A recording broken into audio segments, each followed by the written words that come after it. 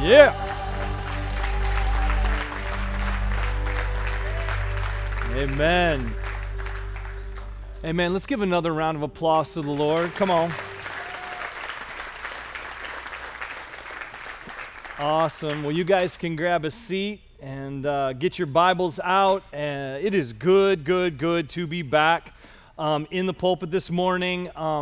For those of you that don't know, I was in church last week with Doug in town to preach, but previous to that, I was on a 4-week just sabbatical, a real time to kind of get away, a time to kind of restore my own soul, to really just connect with my wife and our family. And then for the whole entire time, I was spending time really praying and processing and spending some time working on some projects for our church as we move forward. And while I was gone, it was so great to have just some of our staff and Doug last week just leading us in the Word. And, you know, I'm just excited. I'm so thankful for just that time away. I'm so thankful for our elders' commitment for me to have that time at different seasons. And here's the best summary of sort of what God was teaching me during that time is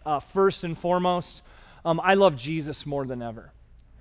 My passion for him has not diminished in any way. It is growing in so many different ways, more deeply entrenched in the nature and the character of who God is. I love my wife now of 21 years and my kids, and I love this church.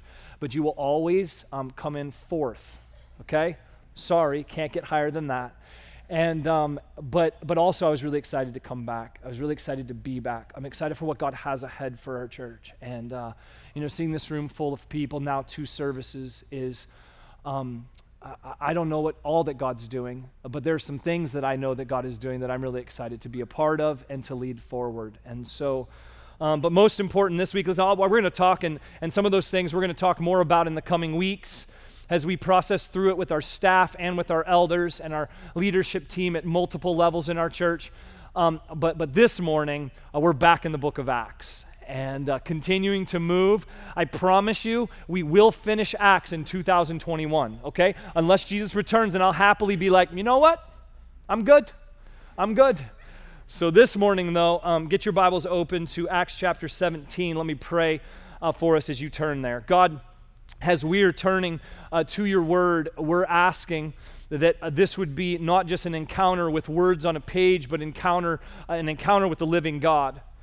One who loves us, one who through the power of his Spirit wants to lead us, direct us, convict us, and I pray that you would have full reign over the hearts this morning. And for some this morning, God, I pray that you would reveal yourself to them, to others, that you would convict them, and most of all, God, that we would celebrate your goodness to us. So we trust you in that. It's in Jesus' name we pray. And all God's people said, amen.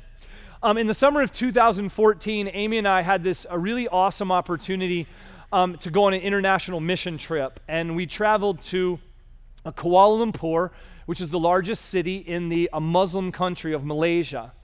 And we were there to support an international church, which means it was a church in Kuala Lumpur that spoke English, but had a variety of cultures in that church. And while we were there, we had the opportunity to visit some of the different sites around Kuala Lumpur, which was unbelievable, being in another whole continent, a whole different culture.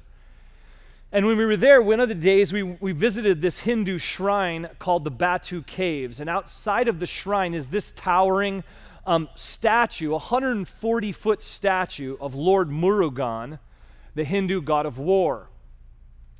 And this is a picture of idolatry in other contexts. This idol formed by human hands to represent belief in false gods, in lesser gods.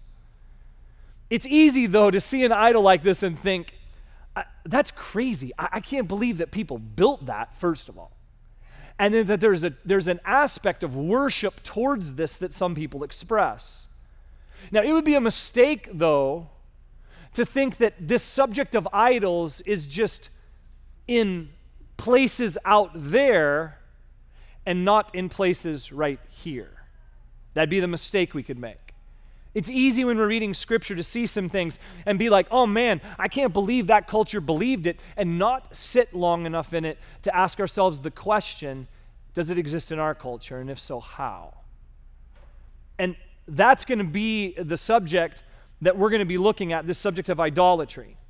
It's the center of this next passage, and it provokes Paul towards what we're going to hear about next week. So first, Acts 17, 16 through 23, that's what we have in front of us this morning. Now, while Paul was waiting for them at Athens, so Paul's in Athens, let me just try to get us on the same page here. Sometimes when you read cities in the Old Testament or New Testament, the current city in our world today is something totally different. It's named different. We might even be confused about the location. This is not one of those times. Athens, Greece, then, is the same location, same name as Athens, Greece today. And in Athens, this was a city that at that time existed within the bigger Roman Empire, but this city had a tremendous amount of freedom because of the nature of their community and because of the way that they led. They were very under the Roman Empire, but were given a tremendous amount of freedom. In Athens, some of the names of like famous philosophers that came from Athens would be names like Socrates and Plato. Athens would be similar to one of today's like great university cities, like a place like Boston where you've got Harvard and Yale and so many other prestigious universities. And one of the things that marked first century Athens, first off, like we're about to see, was mass idolatry. They worshiped anything and everything and connected gods to those things and sought that out. In addition, they also were noted for, they always wanted to increase knowledge. They were just like, I just want to know more. I want to know more. I want to know more. And they would search that out and talk about ideas. And the ideas were very public and where everyone could converse and observe and hear and listen. That's what marked the Athenians. And then they were obsessed with the latest ideas. Whatever the newest thing was, they were like, oh, I want to learn more. Not too unfamiliar with another culture I'm pretty familiar with. And so what happens here is, look what it says in verse 16. Now, while Paul was waiting for them at Athens, Paul never waits in vacations. Like Paul's waiting and looking for opportunities for the gospel. His spirit was provoked within him as he saw that the city was full of idols. So he reasoned in the synagogue with the Jews and the devout person, so he goes to where he normally goes. And then in the marketplace every day with those who happen to be there. So now Paul's in the marketplace where normally we think about the marketplace as a place to exchange goods and services, which was true. The marketplace was like that in ancient Athens. But in addition, in Athens particularly, they would have places in the marketplace where people would stand up and they would share ideas, and somebody would share an idea and then somebody else would sort of like counter them. It might be a debate or it might be a presentation, but this would happen all the time in Athens because of their love for new ideas, and because they couldn't share it, through Facebook or YouTube, this was their best option. And so this was happening all the time in Athens. And Paul's spirit is provoked by this. Why? He's provoked by it because of the fact that he's looking out and going, they're giving themselves in worship to all of these gods, not the one true God. And so he reasons in the synagogues, and then look what happens next. Some of the Epicurean and Stoic philosophers also conversed with him, and some said, what does this babbler wish to say? Like, that's not very nice. Others said he seems to be a preacher of foreign divinities because he was preaching Jesus and the resurrection. So now he gets confronted by these two groups of thinkers. First was the Epicureans. Epicureans believed that God had nothing to do with the human world. Their goal was just to find happiness on your own. Pleasure and happiness are the highest goods. Avoid pain. I mean, that's nothing like our culture today. Or the Stoics. The Stoics were pantheists. They saw God and like human and divine united together everywhere. They valued reason, self-sufficiency, and discipline to get what they wanted. Again, Seems frighteningly similar.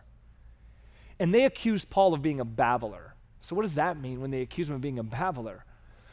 Well, Paul's talking to them about Jesus and the resurrection. It was something new to their ears, but it wasn't something that was new to Paul. Paul didn't come up with it, and that was a derogatory term to basically say, you got that from someone else. You're regurgitating something else. This isn't new, but it's new to us. Then watch. Verse 19, and they took him and brought him to the Areopagus, which would have been a gathering of almost like the government of Athens, all of these really people that were always talking about all these new ideas. And look what they say. May we know what this new teaching is that you're presenting? For you bring some strange things to our ears. We wish to know, therefore, what these things mean. Now, all the Athenians and the foreigners who lived there would spend their time in nothing except telling or hearing something new. That's what they did all the time. 22. So Paul, standing in the midst of the Areopagus, said, and I love this, I love how he builds a bridge here before he brings the gospel and talks about Jesus. And he says, men of Athens, I perceive that in every way you are very religious. Can we just be really clear here and observe that Paul could start with the same exact intro in West Michigan? Many different places around our nation, even around the world.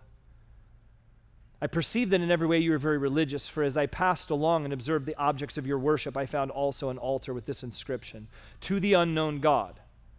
What therefore you worship is unknown, this I proclaim to you. And we're going to stop there this week because this is a two-part message. There is no way with what plays out in this entire passage that I could do it justice in one sermon.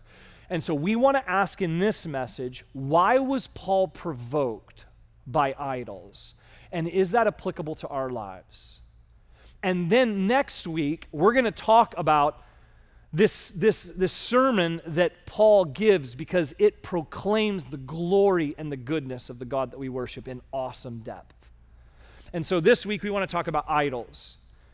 We're talking about the subject of idolatry. And so the big move for us this morning is this: confront idols. Confront idols. And what I want us to see is that when you understand idolatry biblically, you're going to understand both why Paul was provoked, and I believe you're going to be challenged through the work of God's word to be provoked by idols in your own life and in our world. Because we could ask the question, like I hope you're asking, where are idols present in our culture? And should we be provoked by idols like Paul is? And why is it important to confront idols? Well, let me give you some reasons. You see them right here in the text. First, confront idols because our world is full of them. Our world is full of them. Paul saw, he walked into the city, he saw that it was full of idols, and he was provoked, he was stirred up by this. Idolatry, not just here does it provoke Paul, but he speaks really clear about it in other scriptures. 1 Corinthians chapter 10, Paul writes, flee from idolatry. In Galatians 5, Paul lists idolatry as a work of the flesh. It's something that's opposed to the work of the Spirit. Peter mentions idolatry as something that Gentiles want to do, they long to do, they desire to do it in 1 Peter 4. God clearly opposes idolatry. And one of the easiest ways when you hear the word idolatry and you see something like the statue from Kuala Lumpur, you might be like, idolatry, like do we even talk about idolatry in our culture? Well, let's just be reminded first that there's been a show that's run for over 15 seasons in our nation called American Idol. Okay? And American Idol, doesn't involve erecting statues that are 140 feet, but I promise you that if you follow that show at all, there's some people that follow American Idol a bit like worship. Like they follow that person and they love that person, and every time they sing, they get on their phone and they vote for them, and these people emerge as these famous people out of a show.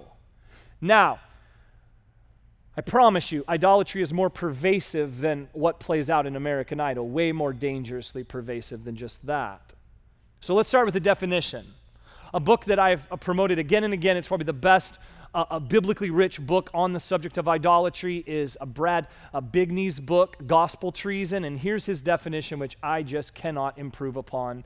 It's this: an idol is anything or anyone that captures our hearts, minds, and affections more than God. So what could be an idol in your life? Anything. That's why we're in such trouble, because absolutely anything can become an idol. Anything can become an idol. John Calvin, how many hundred years ago, said that the human heart is an idol factory. Just producing them. Just all the time. Idols. Idols are literally anything that we give our praise, affection, attention, time, focus, or devotion to above God, instead of God, or as a consistent distraction from God. Even good things like your marriage, your kids, church, money, things that God has blessed and has an appropriate place for, can become idols, because something becomes an idol when it starts to rule our lives more than God. It's a subtle move, but a dangerous one. Anything can become an idol. Brian Carter, a pastor I've learned some about, he gives some helpful categories for idols. He gives two broad categories. The two broad categories are surface idols and deep idols. Surface idols and deep idols. Surface idols identify themselves obviously to everyone. If you are regularly under the control of a substance, that has become an idol. It's something that God does not want for your life, but it's something that you're submitting to because of the pleasure and the comfort that it gives you. And so what it has become is a ruling thing because it's causing you to do things that you know God would not want, and so it's become an idol. If somebody abandons a marriage when there's a desire to make things right and there's a move away for not biblical reasons, then in that, and there's a move to cheat on them with another person, that person has become an idol because you've prized them above what God would want for your marriage. Idols, surface idols, obvious. Deep idols are different. They're oftentimes underneath the surface idols, but we don't talk about them very well oftentimes in the church. And Brian Carter identifies three of them that are the most significant, and they're these ones: control, significance, and comfort. So as we're processing through, thinking about our life full of idols, let's process through these a little bit to make sure we understand them. Control. With control, the desire that I have from my heart is I want to have certainty or I want to dominate. And the way this is seen in our lives is relentless pursuit of power, or also a relentless pursuit of security. Security causes us to control.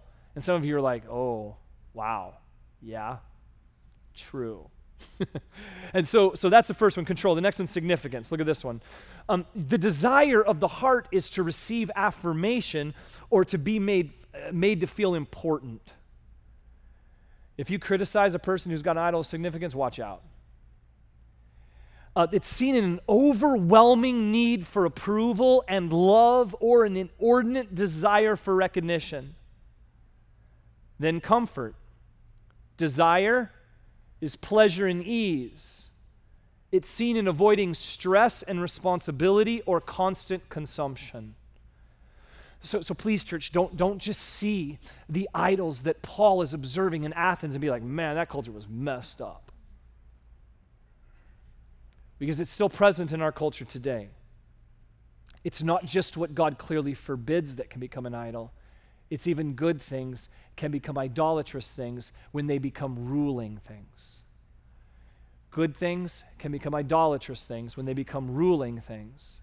And suddenly that is ruling your life, not Jesus Christ. If anything starts to rule my heart more than my relationship with Jesus Christ, something is fundamentally wrong. My kids are a gift from God, but if I try to control their lives, find my significance through them, or use them for my comfort, they can become idols. Watch parents when they transition to empty nest and they're like, don't know what to do with my life. I've lost all purpose. Idol revealed. idol revealed. Confront idols because your world is full of them. We should be provoked by this. We should be provoked by this. Second, confront idols because they never fully satisfy. Confront idols because they never fully satisfy. Notice in the passage that they brought Paul to the Areopagus because they want to hear about this new teaching, and they say, we want to know what this new teaching is that you're presenting. You bring some strange things to our ears. And then it doesn't continue. In verse 21, it makes this broad statement about the whole entire culture. And it says, now all the Athenians and the foreigners who lived there would spend their time in nothing except telling or hearing something new. Well, what's happening here? What's happening here gives us a clue about the reality of idolatry. It never fully satisfies. Why do they have to keep going on to something new? They're obsessed with novelty. They're obsessed with novelty. The next new thing, the next thing that might tickle their ears or capture their attention or bring some sense of satisfaction. And idols never truly satisfy the longing of the human heart. Never. See, idols catch their interest. They satisfy them enough to grab their attention, satisfied enough to draw them in, enough to meet some lack in their life. They satisfy enough to capture them, but they were never fully satisfied. And they're always moving on to the next new thing. And if you think that our culture is not in any way familiar to the culture in Athens, just look in your garage or your basement or your storage facility. Ouch, I know. And we look there and we go, and it had my attention, satisfied some need, maybe for comfort, maybe for significance, then on to the next thing, and on to the next thing, and on to the next thing. Idols never fully satisfy. And before long, our world is covered with the landscape of our idols. And idols have to change all the time because they never fully satisfy. Idol worshipers are always drawn to something new. That was the reality in the culture of Athens, and it's the same reality in our culture today. Let me just illustrate for a second, because I want to make sure that we understand this clearly, because there's in some of the obvious things, it's really easy to determine, but in some of the things that good things can become ruling things, I just want to make sure we understand so that we can see it in our own lives, because I believe that this word should lead us to the place where we're provoked a bit about it, like Paul was.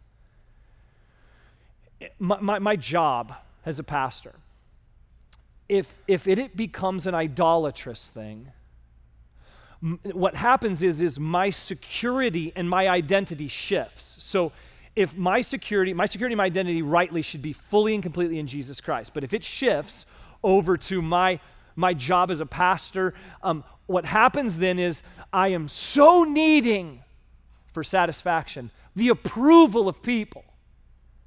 And then, if I get any negative feedback, man, I am on the ground, frustrated, depressed, broken by that.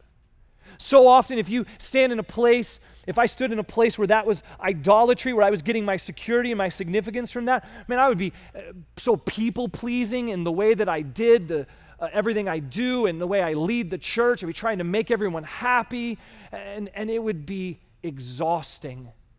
And yeah, there'd be these moments of satisfaction. Oh, I love to hear this encouragement. But when I'm doing what God's called me to do, and my security and my significance and my identity is resting in the gospel of Jesus Christ, it is insanely satisfying to do the thing that God's called me to. Church, that's the same for you in your job, whatever that might be. It's just the same temptation can lead you to a place where you are finding your significance in that. It's the same thing in my marriage. Let's play it out there. If my marriage is lived in a place where my security and significance is in Jesus Christ, then the overflow of that is a blessing and a guidance to my marriage. But if my marriage becomes idolatrous, now what happens is I'm trying to find my security and significance in my wife and in our marriage. So It's really satisfying when it's going well. It's like, I'm so in love with you. It's going great. And then conflict happens, inside or outside, and now the whole thing feels like it's going down. If my identity and my significance is connected to my marriage. In addition, when people do this, you put so much pressure on your spouse. Because you're wanting them to be Jesus. You're wanting to get from them something that only Jesus can rightly bring. And even if they try to do it, it's not going to fully satisfy you. Such a key lesson in marriage. When you're rooted in Jesus Christ and your identity's there, I can overflow with service to my wife. I can walk through difficult seasons going, no, our identity is in Jesus Christ. And God's called us to something awesome in our marriage, and we're strengthened not because she's strong or I'm strong. We know that's not the case. We're strong because He is strong. And that's a fully satisfying place to live. And I promise you, church, there are thousands of couples sitting in churches week after week after week that their marriage is right over here. It is not over there. That is a place of revival when God starts to work in that way, and that comes when we identify the reality of idolatry. And so we've got to understand this. This is that reality in my marriage is the same for you in all sorts of different relationships in your life. Idols deceive because they provide some sense of satisfaction. Idols play to the deep desires of the human heart, don't they? Like whether it's your job or your spouse or your kids or all other sort of things that God's given us to steward rightly, when they start to provide a sense of control or significance or comfort, like we talked about in the last point, it creates the satisfaction where something can become an idol that God didn't want to be an idol. God wants nothing to compete with the supremacy of Jesus Christ. And so some of those things are so deceptive because they actually draw us in. It's kind of like the classic drug high. It feels good, but it never fully satisfies. And you just want more of the idol, but it's never going to meet the need of your heart, only in Jesus Christ. And so we confront idols because they never fully satisfy. Then finally this, we confront idols because they give an incomplete knowledge of God. They give an incomplete knowledge of God. So in this last little passage, Paul's now standing in front of the Areopagus. He's got all of these people listening to him, and he says, "Men of Athens, I perceive that in every way you are very religious. For as I passed along and observed the objects of your worship, I found also an altar with this inscription, to the unknown God. What therefore you worship as unknown, this I proclaim to you." And so I'm going to draw some of what we're going to talk about next week out because I don't want to leave you with no hope. I don't want to leave you confronted with idols and not some sense of direction and hope from God's word. But one of the fundamental reasons you see here why Paul is provoked is because he's looking at the litany of idols around the world and he's going, these are incomplete. They're not complete. And he's like, I know the true God. I want to get the picture of this God in front of you. Because he's going to solve all, he can solve all of your longings. He can simplify your world full of idols and give you one God to worship and to revere and to have awe for. And he sees what idol worship does, that there's lots of reverence, there's lots of worship, but missing the completeness found only in the God of the Bible. The true God forbids worship of all other idols. The God of the Bible, when he says, "You shall have no other gods before me," is the most loving statement in God's word because God knows that in his character is everything that our human heart longs for. And so he's like, stop the idolatry. Confront idols. Turn your attention in every part of your life back to me. But the problem is that we live in a world that oftentimes is so religious. And so everything is right in your life when the one true God revealed in Scripture through the Father, Son, and Holy Spirit is ruling over every part of your life.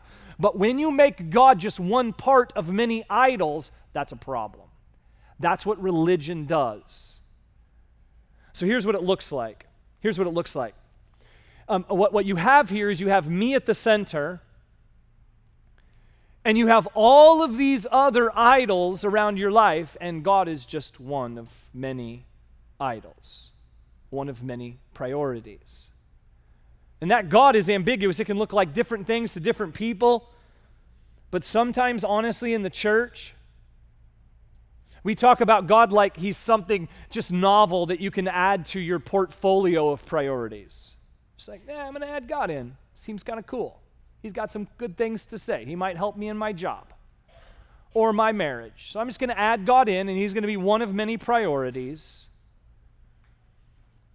But God says, you shall have no other gods before me. And that's in the Old Testament. And then in the New Testament, when Jesus starts to talk about discipleship, maybe some of you remember some of the radical things that Jesus said about discipleship.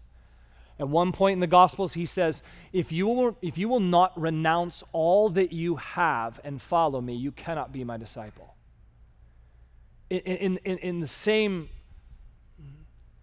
Gospels, he also says, using the word hate as a reference to priority, he says, if you will not hate your father and mother and wife and children and brother and sister, and yes, even your own life, you cannot be my disciple.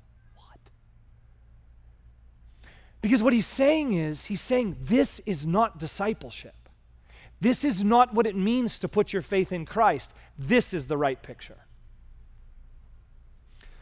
The correct picture is that God has authority over every part of my life, because the most loving thing for him to do is to ask for, make clear, and call us to follow him in everything, because we're complete in him and him alone. And then once I have myself positioned with God as my ultimate authority, now God's the one that informs every one of those other areas of my life. I could sit with anybody. We could do a series on any one of those 5 and have so many different times in our church to say, God has a word about money. God has a word about how you work. God has a word about your involvement in church and family and marriage. And so they're not one of many priorities. They are all under the one priority.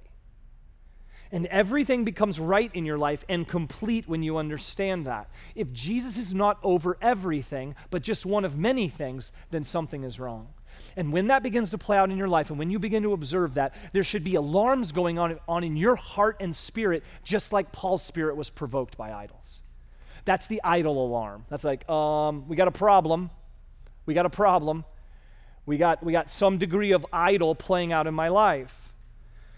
And Jesus was clear on this. He's never going to be satisfied. He's never going to rightly be God over your life if he's just one person on the list of priorities. He must be the priority.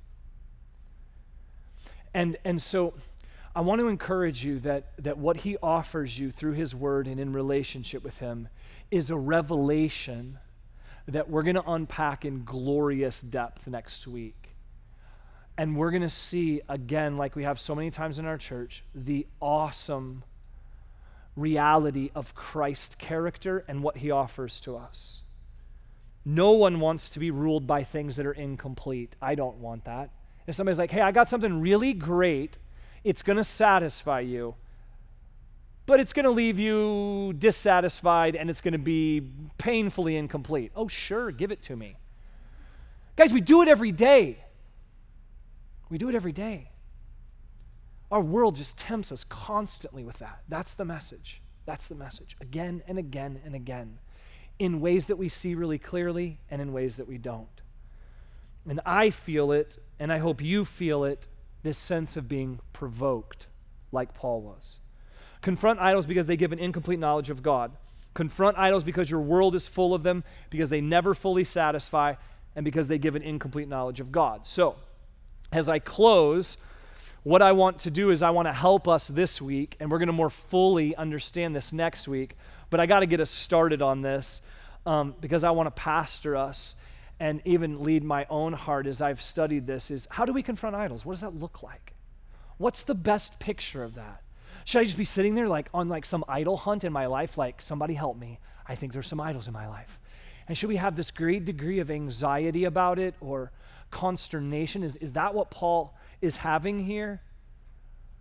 What should that look like? And so I want to kind of paint a picture that I think will help us understand. I'm going to start in sort of a crazy illustration. How many of you have been to Chuck E. Cheese? Okay, raise your hand. That place is one of my least favorite places on the face of the earth. Okay, let's just be really clear. I know, sorry if you guys love Chuck E. Cheese. All the lights, the sweaty and screaming kids, the obsession over the tickets, like, oh, look, I got 1 million tickets and now I get a Tootsie Roll. Like, I'm not sure this was worth it. Like, I'm just really not sure. And so it's not my favorite place, but there's a game that I've played at Chuck E. Cheese in one of those unfortunate times when I'm there with one of my kids or at some birthday party where I really want to help the parent come up with a better birthday party idea. And I'm there and I'll play this game called Whack-A-Mole. You guys played that game, right? Whack-A-Mole. And if you've played this game, it's got the score, and how many points you need to get your pointless tickets. And then in the game's got these 9 holes, and you got this like mallet that you have, and it's connected to the game. And when the game starts, you put your little coin in. These little moles start popping up, and when they pop up above the surface, you got to hammer them with the mallet, right? How quick you are, is whether you get a Tootsie Roll or not. And so Whack-A-Mole's a game you see at a lot of these Chuck E. Cheeses. And so I want to step back from that illustration for a second, and I want to paint a picture that is really clear to me. The mallet, when it comes to confronting idols, is the glory and the supremacy of Jesus Christ. It is firm, it is strong. It is both a weapon and a defense. And it is something that is prepared in such a way that you can take hold of it. The taking hold of the supremacy of Christ, that's an act of faith. It's what we do as the followers of Christ. It is the basis for our access to God. It is how we live out our faith. It is how we engage our relationship with God. Our obedience is a move of faith, and God in that empowers us in ways that we can't even understand because it's by His grace. And we grab hold of the supremacy of Jesus Christ, and when we understand the glory and the goodness of Jesus Christ, man, we want to take hold of it with all of our might. And then we look out at the landscape. When our heart is gripped around this, we look out at the landscape of our life, and if something starts to emerge that threatens the goodness and the majesty of Jesus Christ, our response is provoked in such a way that in faith we're just like, no, not in my life anymore. And so part of our faith, when we understand idolatry right, we understand that our heart is an idol factory. We need to see that the walk of faith, walking by the Spirit, is one perpetual game of like whack an idol. And there's a reality of that we can smile about because of the Chuck E. Cheese illustration, but when we know what is threatened, when we reach out to grab hold of an idol, our hands move off of the supremacy of Jesus Christ and we grab hold of something that is never going to fully satisfy us. And the temptation of the enemy in the flesh is to draw our hands away. But when our hands are placed fully on the supremacy and the goodness of Jesus Christ at every place, every degree, in every aspect of your life that God wants, that He believes is good and honorable, any part that He's called you to steward, He's like, grab hold of Jesus, and I will lead you to that place in strength and security. And then when anything starts to pop up, it's like, bam, I don't want any part of that because of how good it is to grab hold of Jesus. And so as we close today, I want just to give us an opportunity to respond. So you just bow your heads and just prepare yourself. I'm going to pray over us right now. And what I want to do is I just want you to consider, God, where might you be leading me through the work of your Spirit through this word this morning? Where are you leading me? What are you revealing to me about the subject of idols? God, is there... be asking the Lord right now, God, is there a place in my life where where you're wanting to reveal something that has started to become idolatrous, or maybe something in my life that I know is an idol. Maybe something that's on the surface, maybe something that's more deeply ingrained in my heart. And so let me just pray over us in regards to that. God, I just ask in my life and in the life of these friends and saints that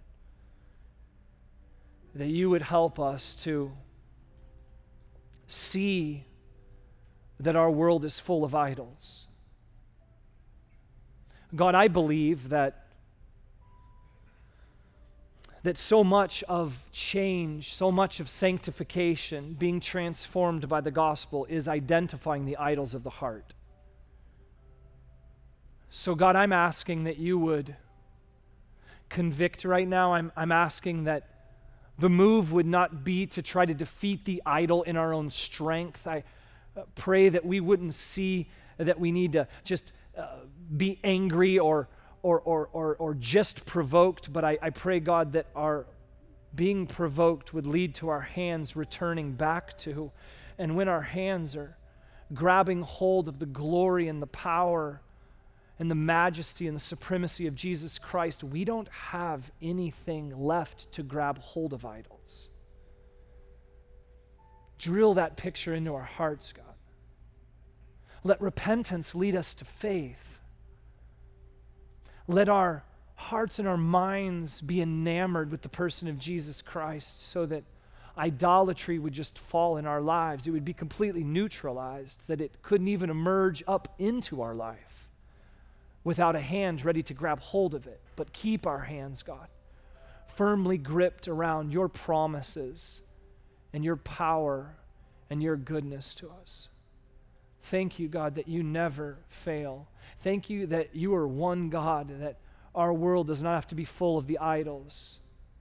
God, thank you that you fully satisfy us and fully satisfy me, God.